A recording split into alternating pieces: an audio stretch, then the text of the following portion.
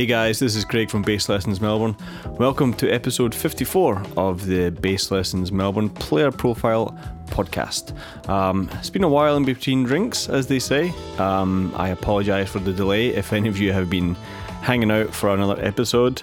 I've just really struggled to find the time to sit down and edit these interviews and videos together, so I apologise. I have a few in the can that I'm slowly getting around to putting together, so expect some more interviews over the coming weeks and months. I will try harder, but really excited to have this episode up and running, featuring Nigel Rivers, who was in town a few months ago with a really cool artist called Ndambi. But he's also fairly well known as being the bass player for Erykah Badu, who is one of my favourite artists. So we have a good chat about all things Badu, and also a little bit about his background, studying at North Texas State University.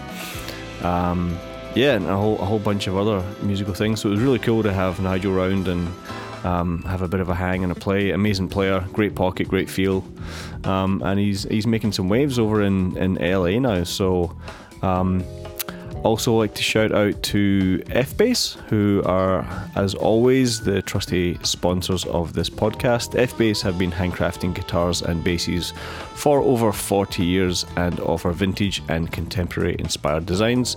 So head on over to fbass.com to check out what they have for offer.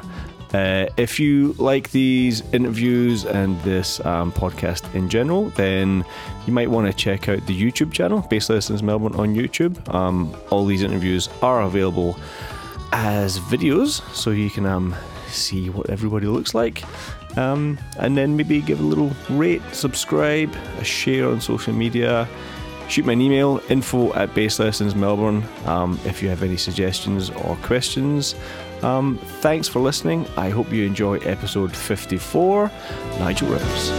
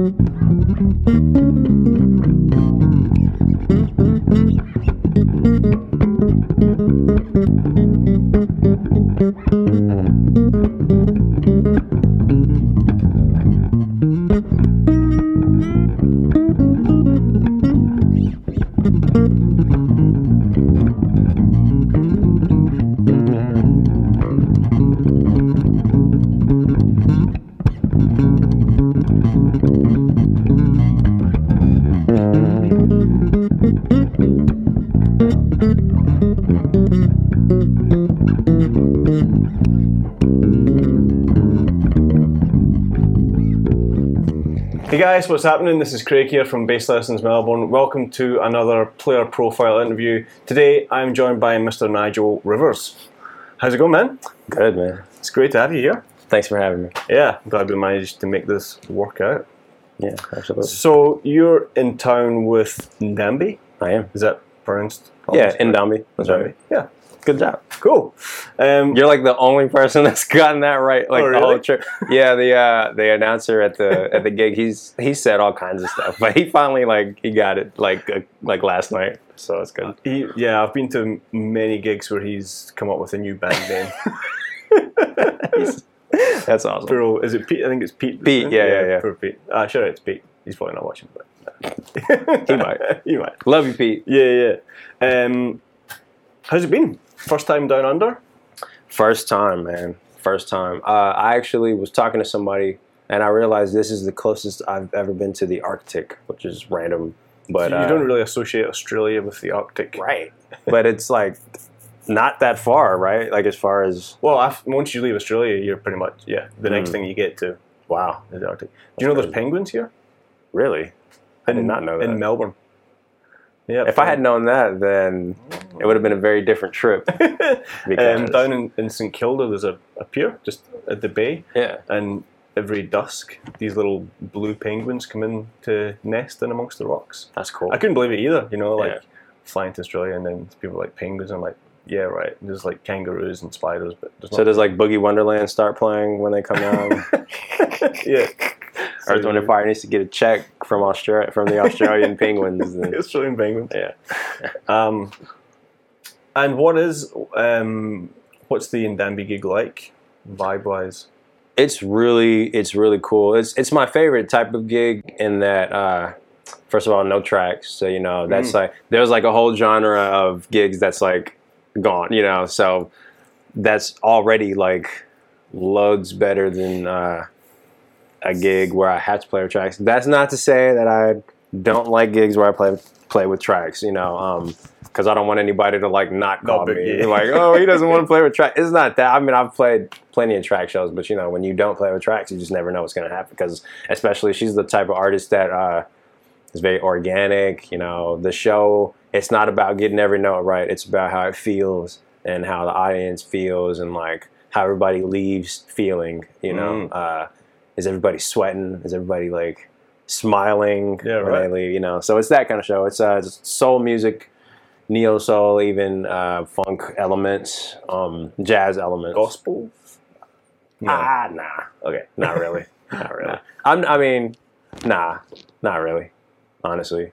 And when I think gospel elements, I'm thinking of like, is the guy playing a minor 7 or is he playing like a minor over a 4 kind of thing? Whereas, it's like little stuff, like voicing wise, gospel, like a gospel chord will be like a major 2, whereas like a soul or neo soul chord will be like major 9. Exactly. Right. So it's like, yeah. I did not know that. Yeah, I mean, that's how I think of it. And then the patches are different. It's just not a gospel. It's not really. Sure. Nothing against gospel. But there's still some gospel chops on there, right? You're so deadpan. It takes me half a second. I'm like, I think he's joking, but I'm not sure. I love that because I'm just like that. No gospel chops. No gospel chops. Like, gospel chops are very pentatonic, and we're not doing any pentatonic runs, and it's not on purpose. It's just right. Ndambi's music it's just not really like that. Cool. Yeah. All right. Are you Texan? I'm a Texan through and through, born and raised, Dallas, Texas. 30 years. Just recently relocated to Los Angeles, and it's been great. Wow. It's a little hectic. I mean, Los Angeles is very different from most places. But once you kind of accept all the sensory input that you're getting, and just accept that you're going to sit in traffic every day and it's fine, everybody's suffering with you, and accept that gas prices are higher, then it starts to be fun. It's like, the energy, there's always something to do, something to get into, somebody to meet, somewhere to go, some moves to make, so a motivated individual is... If you're a mover and shaker. Yeah, then you're going to move and shake. And if you're not, you're going to get eaten alive. Yeah. So I'm realizing... Are you ready? I mean, the longer I'm out there, I'm like, I guess I'm a mover and a shaker, because here I am in Australia, and I left Dallas like a month and a half ago, and it's like, I'm already... Sweet. Yeah, on the other side of the world, so... Did you think of other places you might want to go to instead of I LA? did. It was between... Like New York, Nashville... It was between LA, Atlanta, or quitting music, basically. Right. So what happened? What brought you to this point? I mean, I've achieved a lot in Dallas. Had a really good career, done some really cool things, met some really cool people, but like, just, that feeling that's just like, I'm not really quite doing everything I'm supposed to be doing. Like, I'm not, there's a whole part of me that I'm not tapping into. Still don't know exactly what that is, but I was like, I need to leave to figure it out. So. And it's not necessarily that you couldn't do that where you are. It's just like the change of scenery kind of forces you to do it. Exactly. Whereas just staying where you are, it's kind of easy just to keep doing the same gigs, and Very it's much easy. harder to be like, right, I gotta do. Exactly. Yeah, I put myself in a position where I'm like, okay, money's running out. You're like, hi, I'm Nigel, I'm a bass player. Can I get a gig? Yeah, like you got to hustle, you know. And people in LA, that's what everybody's on, you know. So like, whereas like in a place like Dallas, you got to be more subtle, More laid back, more cool. Yeah, more cool. In LA, it's like it's all about who's hustling, and then people see you hustling, and they're like, all right, call him. Yeah. You know? So it's cool. And what have you done kind of with your? I mean, obviously, a big part of it nowadays is online. You know, have you looked at raising that side of your? It's funny. game? I was just talking to somebody about this. When I first got to LA, I was like, oh shit, I need to get my social media game up. So like love it or hate it, it's just it is what it is. If somebody wants to check you out, so I'd been on Instagram since like 2012. okay, You know, and so a lot of personal stuff on there. So I went through, took like 2 weeks and just like delete. So now it's just like just music, just the cool stuff. because you didn't want to lose those 84 followers, right? Right. Right. So yeah, now it's more of just like a resume kind of thing. And now I'm public, and so since I went public, you know, things have been, you know, people are like, oh, that's who this guy is. It's, you know. Yeah, well, I mean, that's just easy. kind of how I connected with you, right? Exactly. And if I had been private, I probably wouldn't be sitting here. Yeah, you know, it's not like you're going to let me, you know, kind of this guy want to follow me. Don't think so. Denied.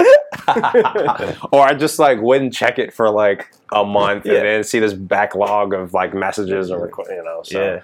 So I'm kind of old school in that sense. Not that I'm like, I mean, I am of the age where, you know, the advent of like social media and the increasing importance of it, you know, I'm like right in the middle of it and growing up with it. But like just my personality type, it just has never been like super important to me. And I know I might be shooting myself in the foot saying that. But the cool thing about being in LA is like there's a lot of guys like that. It's like I look at I follow a couple guys like 17-time Grammy-winning platinum keyboardist kind of thing, following 6,000 with like 1,000 followers type thing. So like when I realized that was a thing, I kind of relaxed and like if I get a lot of followers, cool. You know, I'm gonna keep putting out content and like over time, that's cool. But if I don't, man, like honestly, I'm like more so digging the grind of just like getting in people's face and like getting to know them, establishing genuine connections, and you know, because there's a lot of guys that are they work year round, and well, I mean, like you won't see them on social media. Well, exactly, because they're too busy working. Too busy. You know, the calendar's already booked out, so you don't. Why? Right. You know, and that's nothing against. And just hear me clearly. Though, nothing against people with big followings or people that are really into that. It's just not. It's not me. And I don't. And I was feeling anxious because that's not me. But now I've let go of sure, that. You're not, you know, you definitely won't be the only person that feels like that. Right. I mean, I'm sure there's like a niche for people like me. You know, there's like definitely a bass players. Exactly. Low key, man. Yeah. Low maintenance. I mean, I always say this, like I didn't play the bass to be at the front of the band. Exactly. Yeah, I'm not the feature. I'm not the art. Yeah, no. I just want to play bass. I want to be behind a dope singer and or instrumentalist and just do my thing and just the feel be right and like you know, nobody even has to know that I am good or that I like, but as long as like we keep working, I must be doing something right. So, exactly. Yeah. So what was it like growing up in Dallas? It was cool. It's hard to know how to answer that just because, like, you know. Okay, what was it like musically growing up in Dallas? Well, so my journey has been a little different, I think, than a lot of people's. Like, being black, you know, a lot of times, like, oh, church, you know, came up in church, you know. Came out of church and started blah blah blah. I did grow up in church, but I didn't really like play in church until I was like 16, 17. So like really And when did you start playing bass? I started bass when I was 10, but honestly, I was playing saxophone in school, and like I didn't have any musicians in my family, so my whole journey has just been like I go and find stuff I like, So I was in a classical, and then I was in a jazz, and then I was in a Earth, Wind, and Fire, Donny Hathaway, Stanley Clarke, Victor Wooten. So that was kind of like a progression, and that kind of helped. So it was like classical, jazz, funk, jazz and funk at the same time, and then gospel. Right. And so I've had to kind of not. I mean, this is all old news, but like I remember being frustrated, when I was like 18 and 19, and finally discovered the incredible music scene in Dallas, and just being frustrated that I had known nothing about it because I didn't know anybody in it. So I went to school to University of North Texas in Denton, which is like an hour north of Dallas, and had to go an hour north of Dallas to find out about everything that was in Dallas. So I just started going to like this weekly jam session thing where I met, all the heavy hitters or whatever, and started seeing like the gaps in my playing, kind of what was missing and stuff. Now, having grown up in church, it was in me. The church groove was in me, but I had to like kind of backdoor to it. But I've been blessed with like, some people are blessed with natural, and some people have to work really hard for feel. And I've been blessed with naturally good time. Some people have to work really hard at that. But it was definitely, it's been work. Like it hasn't. I don't think there's anything that's like. Some people can just sit down and just play. But I still had to work, but now I didn't have to work as hard as other people, but everything has been like work, nothing was like, I can spontaneously do this. I don't have perfect pitch or anything, it's been like, I had to find it. I had to decide, I had to commit to it, and then just had to stick to it. And so, yeah, but music is my love. I was going to be an engineer. Actually, I went to Science and Engineering Magnet High School. And I was gonna I got like accepted to MIT and stuff, and like was gonna do that whole thing. And then I was like, actually, I think I'm gonna do music. And so just like turned down all that, and like, well, it's like when you go, what do you want to do for the rest of your life? Right, play music. That's kind of fun. That's fun. Yeah. Not that other vocations can't be fun, but you have to be into it. Yeah, and some people are. Some people are just like froth on physics. Right. Exactly. Like the same way that we do on like Pocket or whatever. It's like bass lines. It's everybody's got their own thing. Yeah, and you got to find what it is that connects with you. Exactly. Yeah, if you don't love what you're doing, then you're gonna end up hating yourself at some point. It comes across on stage as well. We've all been there on a gig that you don't want to be on. Yeah. By whether we had to be there or it was just a bad decision or everything just went south on the gig, and you can tell. People can tell when they're watching. So it's important to be honest with what you're doing. It's important to be honest, but the way I kind of trick myself in situations like that is like just trying to focus on the positive parts of it. There's always at least one positive thing on any gig, even if it's just I'm playing bass right now and I'm not an accountant or I'm not like so I'm hopefully getting paid to play bass right now. Right. That part. Yeah. That's a whole other Anyway, haven't had to deal with that in a while, but we've all been there. Yeah. Paying dues, I guess it's called. Yeah. So North Texas, that must have been it was a beast. A schooling, because that's especially with the Snarky Puppy guys and all that kind of stuff like coming out of there, it's really given it a global name nowadays. So I think while I was there, it was like technically the #1 jazz school in the world or something, or #2, something like that. Yeah. I had a good experience in North Texas. It was definitely frustrating when I first got. Honestly, it was frustrating the whole time. The one big reason is, and I don't know if it's still like this, but as a bass player, you had to play upright bass to complete, your degree or whatever, which was good. I mean, I needed to learn that, but like, when I auditioned on electric. And when they accepted me, I was like, cool, you know. And then they went, by the way, you're going to play upright. And you're like my first day there, I'm sitting there with and you're like, oh, by the way, like, and I walk in and like everybody has an upright bass. I was like, that's weird, but I didn't think anything of it. So the teacher comes in, Professor Lynn Seaton, who's, you know, you've probably heard of him. He's like world-renowned jazz bassist, probably top. But he's like, do you have an upright? I was like, a what? Like, oh, what? I do now. Like, what is that? Yeah. Luckily, I had kind of messed around on like an upright bass in high school, but literally just out of curiosity, didn't know what I was doing. So I had touched one before, but then I get to school and it's like, oh yeah, you need to finish this degree and learn all this advanced material while learning a new instrument.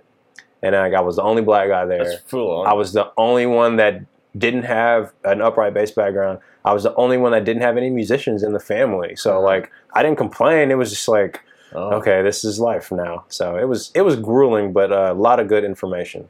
Because like the upright bass part was just like 1 or 2 courses out of each semester, whereas like the material, like especially like the jazz fundamentals type stuff, where it's like it's what it says, jazz fundamentals, play these chord scales over these changes. And when you see this, play this. And I mean, it sounds simple, but like it kind of opened me up to hearing like, you know, real tonality and like how to really approach music. It's like, oh, here's music. This is how you think of it, you know. And when I really internalized that, it kind of changed my playing. Did you find that on one hand it was like what you were learning, you were actually going, I've already been doing this, now I've got a name for it? Or was a lot of it like, I would never have come across this?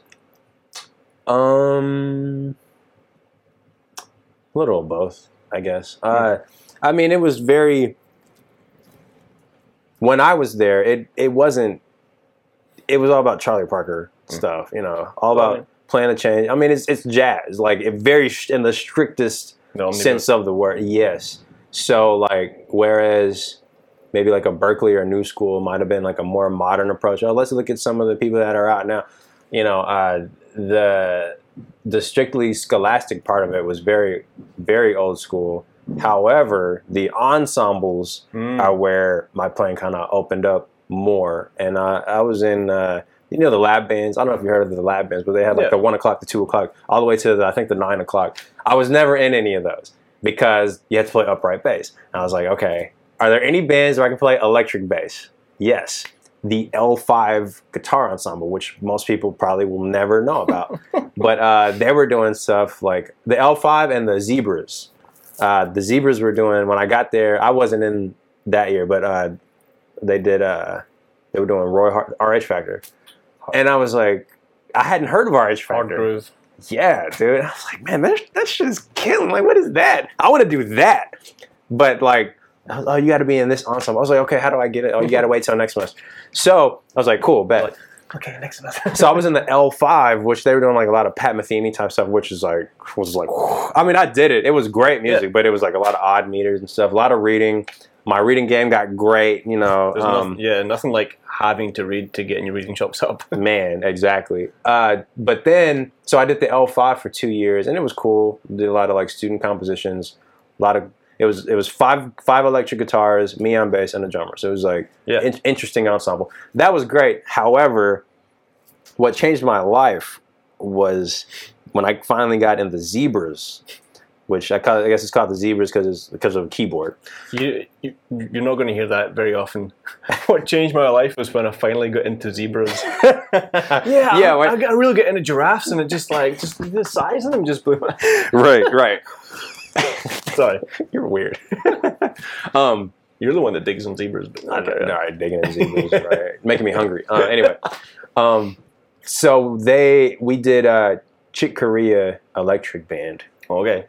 And that shit changed my life. Like, I was like, oh. Get your chops. I had already been in the Stanley Clarke, but I didn't realize how fucking much of a monster he was. And then I got introduced to John Patitucci. And of course, Chick Corea, which reading his stuff, like, you know, because there were students who were masters composition students. And so they were tasked with charting out all these crazy Return to Forever Chick Corea songs, and like reading that stuff, it's like, but like once it was all done, it was so awesome. And I remember there's this, I think it's Duel of the Jester and the Tyrant. And I think it's Stanley Clarke on bass on that song. And there's this long bass section. And I remember just like taking that and running with it. And that's when people at the school were like, okay, this motherfucker can kind of play a little bit. Because I like really owned it. And my friend Erskine went there too.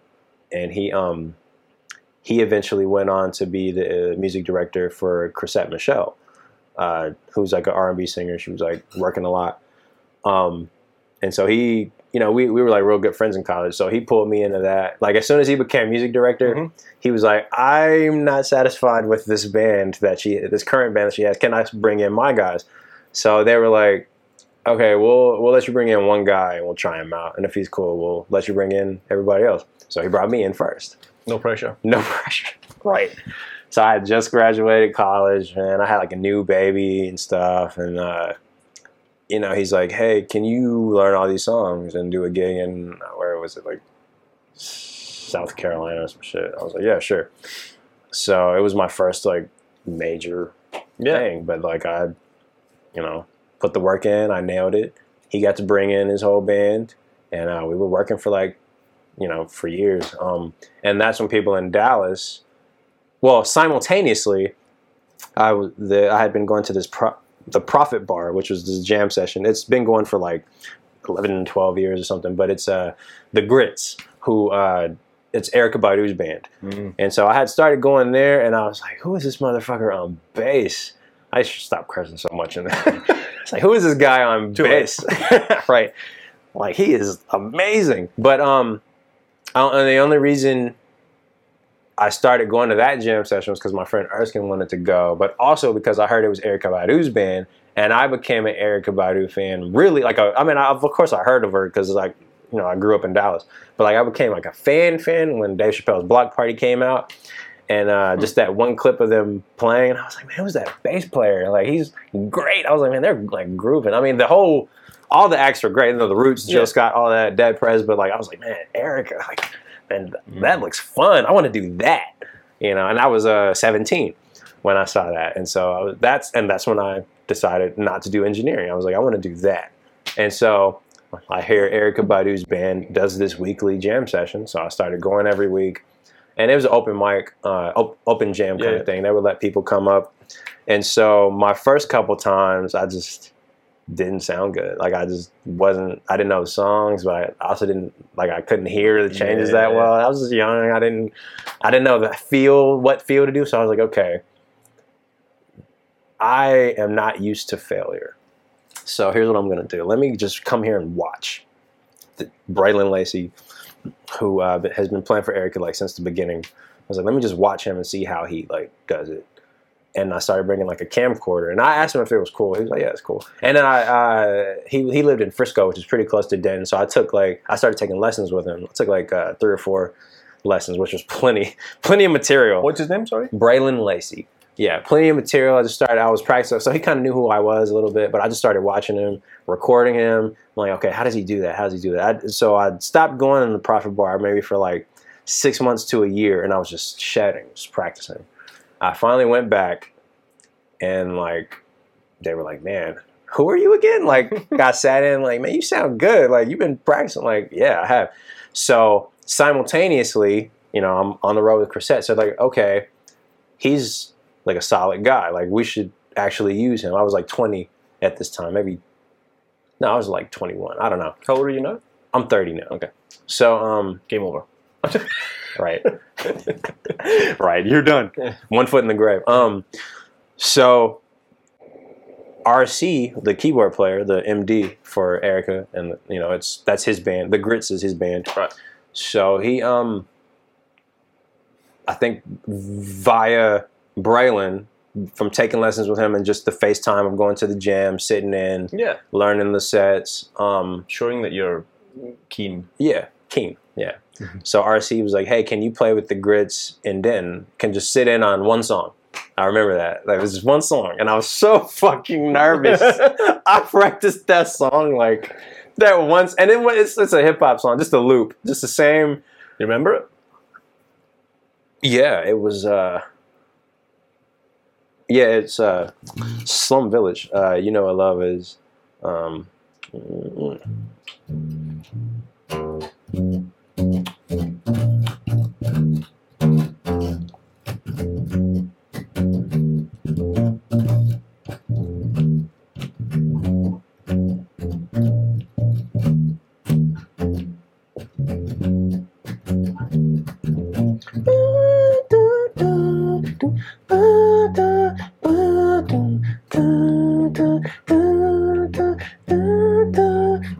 It's a badass song, man. It's sick.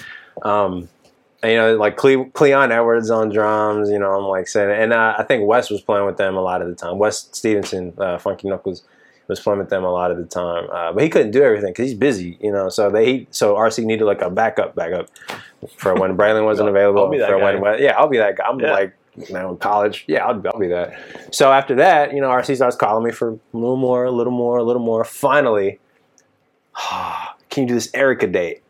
I was like, oh shit. Okay. Yeah, and so I just remember being freaked out because it's Erykah Badu, man. And then the music, like, was hard, but like, they don't rehearse. They just do shows, which they're all fucking killer monsters. Jeez. But like, I was like, hey, I need the music. 3 weeks before. 2 weeks before, hey, I need the music. Oh, man. 1 week before, hey, I need the music for this gig in Baltimore or wherever it was. Yeah, Ram's Head, Baltimore. 3 days before, hey, I need the music. Dude. But he's busy, you know, so he's, I mean, I guess he just assumed, I don't know. Like, so I hit up charts or like nothing, dude. Like there was nothing. And so luckily, and I'll never forget, I'll be in his debt forever, but they had just done a run in Serbia, and Mark Lettieri was on that run, you know. Yep. Yeah. And so Mark was on this gig coming up in Baltimore, and so I was just like playing with Erykah? Yeah. Right. So in desperation, I was like, Mark, do you have any recordings of this material? I was like, dude, I need to learn this fucking show. He's like, oh yeah, I got you. Oh. So he sent me like the whole show. And so I was like, God, I buried myself in that meat like day and night for like 3 days. Didn't sleep, but I was prepared. There's no shortcuts, right? No shortcuts. And even that level of preparation is not enough because that show, Erykah's show, is different every time. You never know. You just never know. But you got to start somewhere. You got to start somewhere. Yeah. So RC, I think he finally was like, oh wait, I'd never sent him any music, and he's like fucking prepared. You know. I guess that, you know, it's like you can do wrong, but like whatever you get right is going to be a bonus because you didn't get the music officially. Yeah, and so over the years I've learned with that gig and I was on the road with Chrisette, so this is like in between Chrisette gigs and stuff, but. I remember the guys in the Chrisette band were like, "You play with Erykah? What? That's awesome!" Like, you know, it's like Chrisette, Erykah, you know. Yeah, I mean, like I remember the first time I saw Erykah Badu was on a UK TV show called Jules Holland, and it was Baduism era. So I think she did Apple Tree or something, and I was just like, yeah, dude, what is the sound? Yeah, like none of the songs are like the album, like at all. No, and then. They all know so much music, you know. They insert like all these Dilla tunes in the middle of all, you know. So there's a lot of hip hop. My education like blew up, you know. I learned had to just learn all this, and like so now whenever I do an Erykah gig and I know it's coming, I know all the arrangements at this point. Well, the standard. Basic arrangements, but then you know where it can deviate. Well, I don't know where it can deviate, so I have to get on YouTube and just look and search her live shows for like the past year, and I go through each and every one of them to see what changes they've made since the last time. Because I'm not her regular guy, so whenever I play with her, like a year has gone by, or not even that, maybe like 6 months to a year has gone by, and I have to like. Figure out because they don't rehearse, so I'm like, okay, well, I gotta see what the fuck they're doing lately.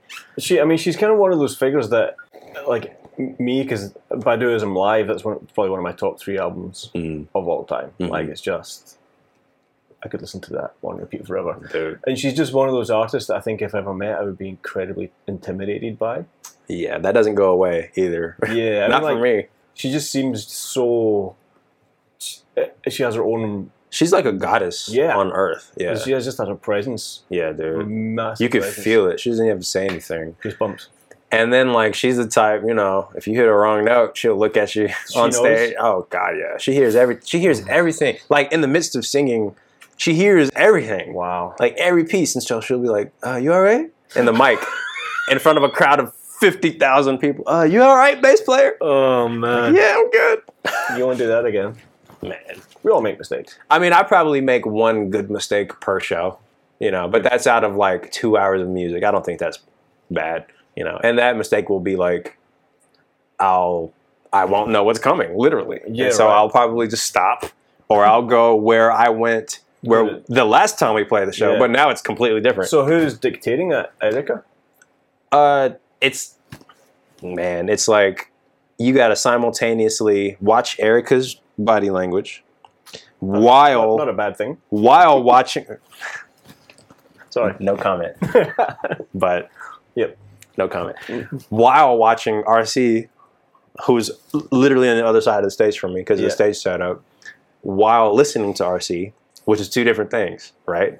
While watching the drummer, while listening to the drummer, which is two different things. Well, no, but that's pretty much the same. While listening to like the DJ cues. Do you have in-ears generally? No, God, no. No. So there's no talk back. It's just like... And if you can't hear someone properly, then you can't hear something properly. I need to stop cursing so much in this interview. Yeah. You're screwed. No, that would be terrifying. It's terrifying. It's like, it's the highest, like, how do I say it? Like, it's the most intense cognitive processing that I have ever done or ever will do. Like all that stuff going on at the same time while trying to maintain a groove, trying to look like you're having fun, trying to be professional, you know, all that's going on. And it's kind of something that when I just sit there and think about it, like divorced of like the moment, I was like, how the hell do I do that? You know, but it's because this is what I've chosen, you know? And so I always tell people, if you can do the Erica gig, you can do any gig, you know, like really. And so full circle, how's the Ndambi gig? It's like a not as difficult Erica gig, but it's still a lot of watching, listening. Sure. But it's similar though. Yeah. Yeah. Do you have a favorite Erica tune to play? No. I do. It would probably. I mean, there's parts that I like on every song because she does. So that.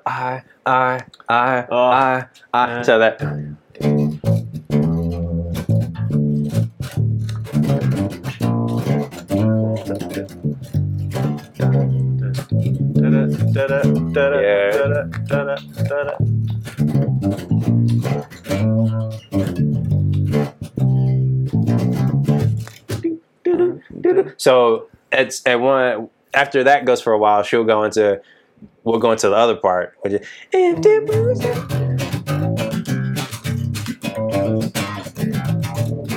know the song. That's Don't Stop the Music. And then I love the bridge on that song. So when I learned the show... What's that first one called? Breathe? Heart, Kiss? Oh, I Want You. I Want You, Yeah. So when I learned the show, this was also my introduction to Thundercat. Because Thundercat was our bass player for the Serbia run. So I learned all his licks. I was like, who's this fucking guy? He's fucking great. This is before he, you know, put out all his stuff. Yeah. And so to me, he was just a bass player, but like a fucking amazing bass player. I was like, who is this guy? And so he, so on that one little part when she goes to the bridge of Don't Stop the Music and goes,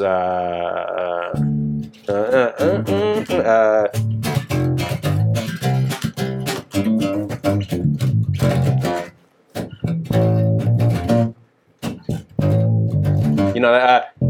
I just wanna rock you all night long.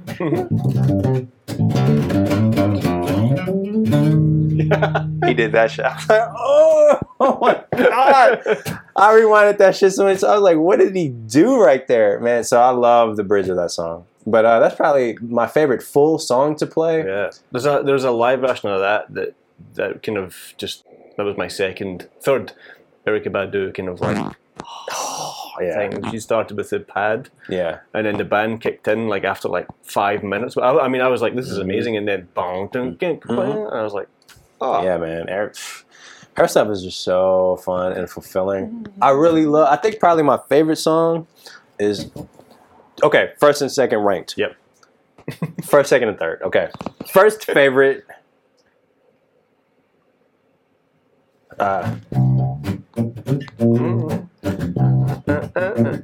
Annie?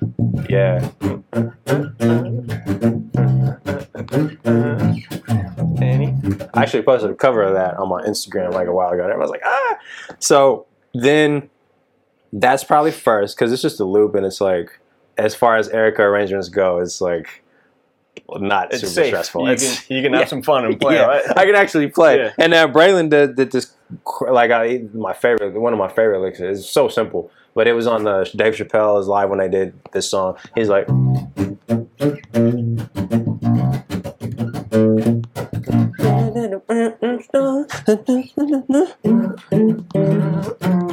like it's so simple, but I'm like, I had never. It's like little stuff that I just never thought to do. I'm like, oh, that's just like a Dorian. Yeah, and that's why you should transcribe.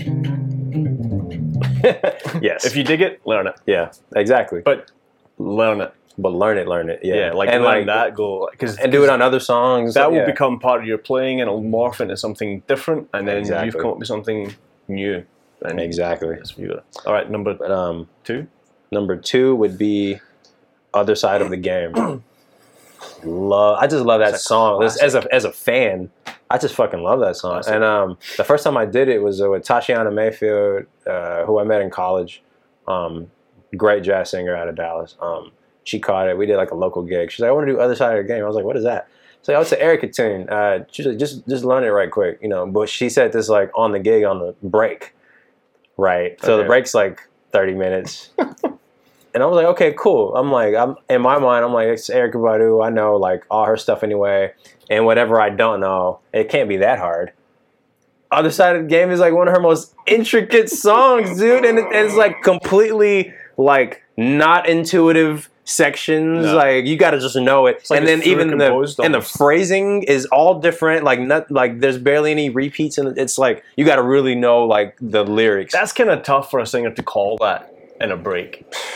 But people have always done that kind of stuff to me. I became known as like the clutch guy who could like bail you out, like like if you need something done. Like that's kind of like my reputation. So, and then the live arrangement with Erykah, oh my God, it's like 13 minutes long. It goes to all these other places. It's like massive. It's just this massive composition, but I love it. Well, I mean, like, what's the song that's in a Jamaica Funk? Yeah. Jamaica Funk. She drops that in as some song. Used to it anyway. Maybe, dude. I don't know. Which one would that be on? I don't know if she used Jamaica Funk on the show. I don't think I've done it. I mean, I'm sure she has at some point, but I haven't done it. And then third favorite, probably for the memory, because the first time I ever played this song with her was in Cognac, France, and Mos Def came out and did the rap on Love of My Life. And like I didn't know I didn't know. I'm just on stage, and it's my first gig. It's my second gig with her ever. My first gig in France ever, and my first overseas gig with her ever. So I'm freaking out, of course. But like I'm just like nice part of the world. Yeah, I love it. It was beautiful. But it's like. Well, that's when the bass comes in, because I'm out like the first half of the first verse. So Mos Def comes out when I start. And I was like, like, oh shit. Yeah.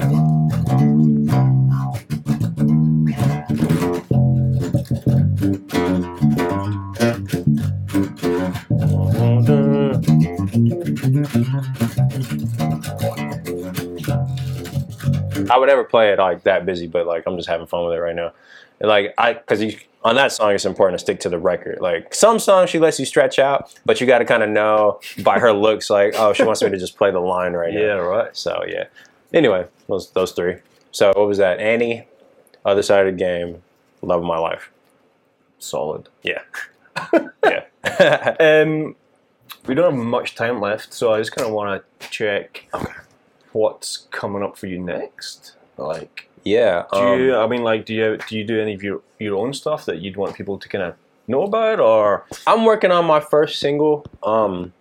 It's called "He Wasn't Trying to Be a Dick to You," and so I like it. I mean, it's an interesting little thing. I'll probably finish it up and just put it like on SoundCloud or something. Nothing major. I'm not gonna say I'll never be like an artist. I'll never be like, but it's not something that's on the cards right now. Nah, not really. I mean, I do like kind of local stuff. I'll show up with my looper and do some stuff because like that song. It's like, oops.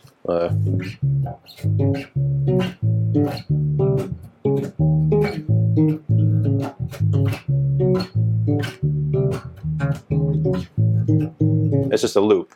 So he wasn't trying to be a dick to you. He wasn't trying to be a dick to you. Yeah. So the song will sound way better. But I've a couple of times. So when I do that, the beat is kind of similar to when I use my looper, the beat is similar to them changes. Yeah. So I'll go, and it's the same. It's E flat minor. So I'll go from that to.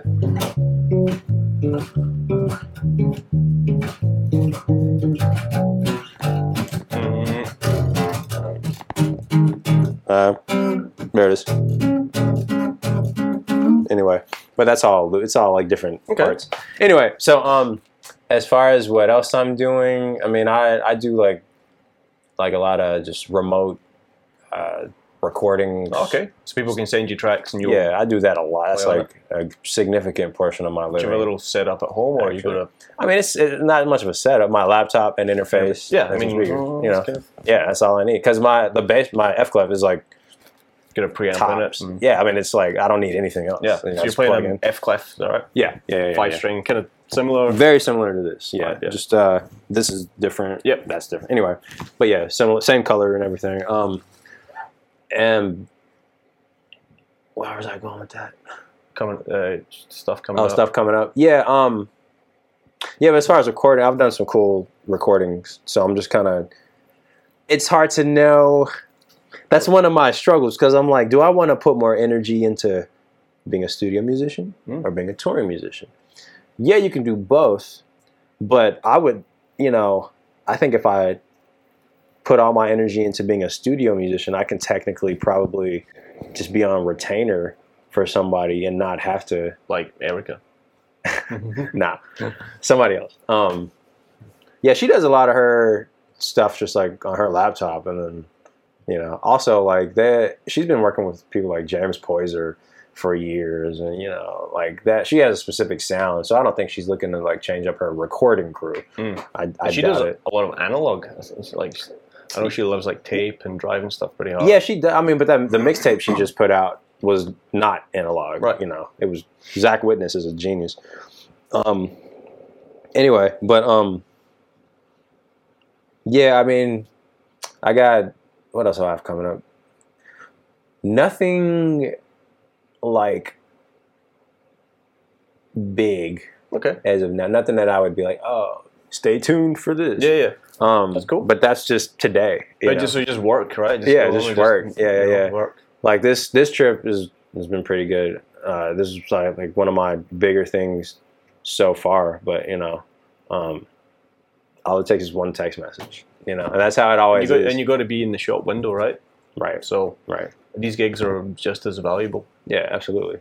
I mean, really, being in LA, you just never know. So like I won't say that they're like not worth mentioning. Like that's not what I'm saying. It's just like, they're local LA shows, but they're with like people that play for like fucking like Celine Dion, people that play for like Rihanna, so just knowing those guys, you never know what's going to happen. Exactly. Yeah. So it's cool to even be, getting called for that kind of stuff. Like my friend Justin Lyons, guitar player, he plays for Big Bang, Blackpink. He's on tour with like Lil Wayne right now or whatever. He just hooked me up with some stuff. So excited about that. And I did a session with Sekou Bunch the other day. Oh wow, which was dope. like bass. Well, when I say did a session, I was there. Oh, you and he let me kind of play a little bit. I mean, connected. We connected. Yeah, we hung out actually after. It was cool.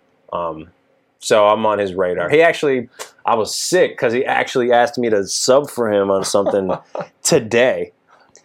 I'm sorry I dragged you all the way out here to do this interview. You know, Yeah, right. Nah, man, but and I was great, like, though. dude, I'm in Australia. I'm so like, please call me again, kind of thing. But he will. He was like, oh, don't worry. I was like, good, you're working. There you go. That yeah. means I should be calling you. Exactly. So- Never be afraid to say no. Yeah, know? yeah. And never say yes if it's actually no, because Mm. that makes you look like terrible. That's shit. And like, and it's not even. I've done that unintentionally. I think most people, when they have done it, it's like unintentional. You just didn't check your calendar twice and make sure you had the date open. Then you agree, and it's like, oh, actually, Yeah. like people don't like that. Like Yeah, they no. do not We've like all done that. Yeah, it sucks. And I feel like I've always feel this hole in my soul when I do that, and I have to like. Most people I've found that most people understand as long as it's not you don't do it all the time. Like if it's once, they're like, Yeah. all right, cool. Even once is too much, though. Yeah. I mean, it really is, because like, it's not like that person won't ever call you again, but they'll think twice before they call you in, whereas they wouldn't have thought twice before. And it's like, That's a good point. it's something that like Michael League told me a long time ago. It's like, if you commit, just do it, even if it's like a small gig, and you get offered a bigger gig. If you say yes, stick to the gig you agreed to, because the guy that offers you the bigger gig, if you're like, man, I'm actually booked already, then that guy will be like, oh, this dude is respect, dependability, respect. Yeah. Yeah. And you joined a good scout trip in LA. Yeah. We're called the Wankers. Buy our cookies. That's good, whatever. Yeah. Awesome, man. Well, we got to get you back to the city for your Yeah. I gotta. rehearsal and Yeah. gig. Right. The reason I'm here in Australia. Thanks for coming out, man. Man, this was fun. Yeah. Yeah, dude. I'm real glad we get to do it. Nigel Rivers, everybody. Ciao. Sorry, my posture is so bad. I was me like too. slouching most of the time. Thanks, man. Yeah, See ya. absolutely.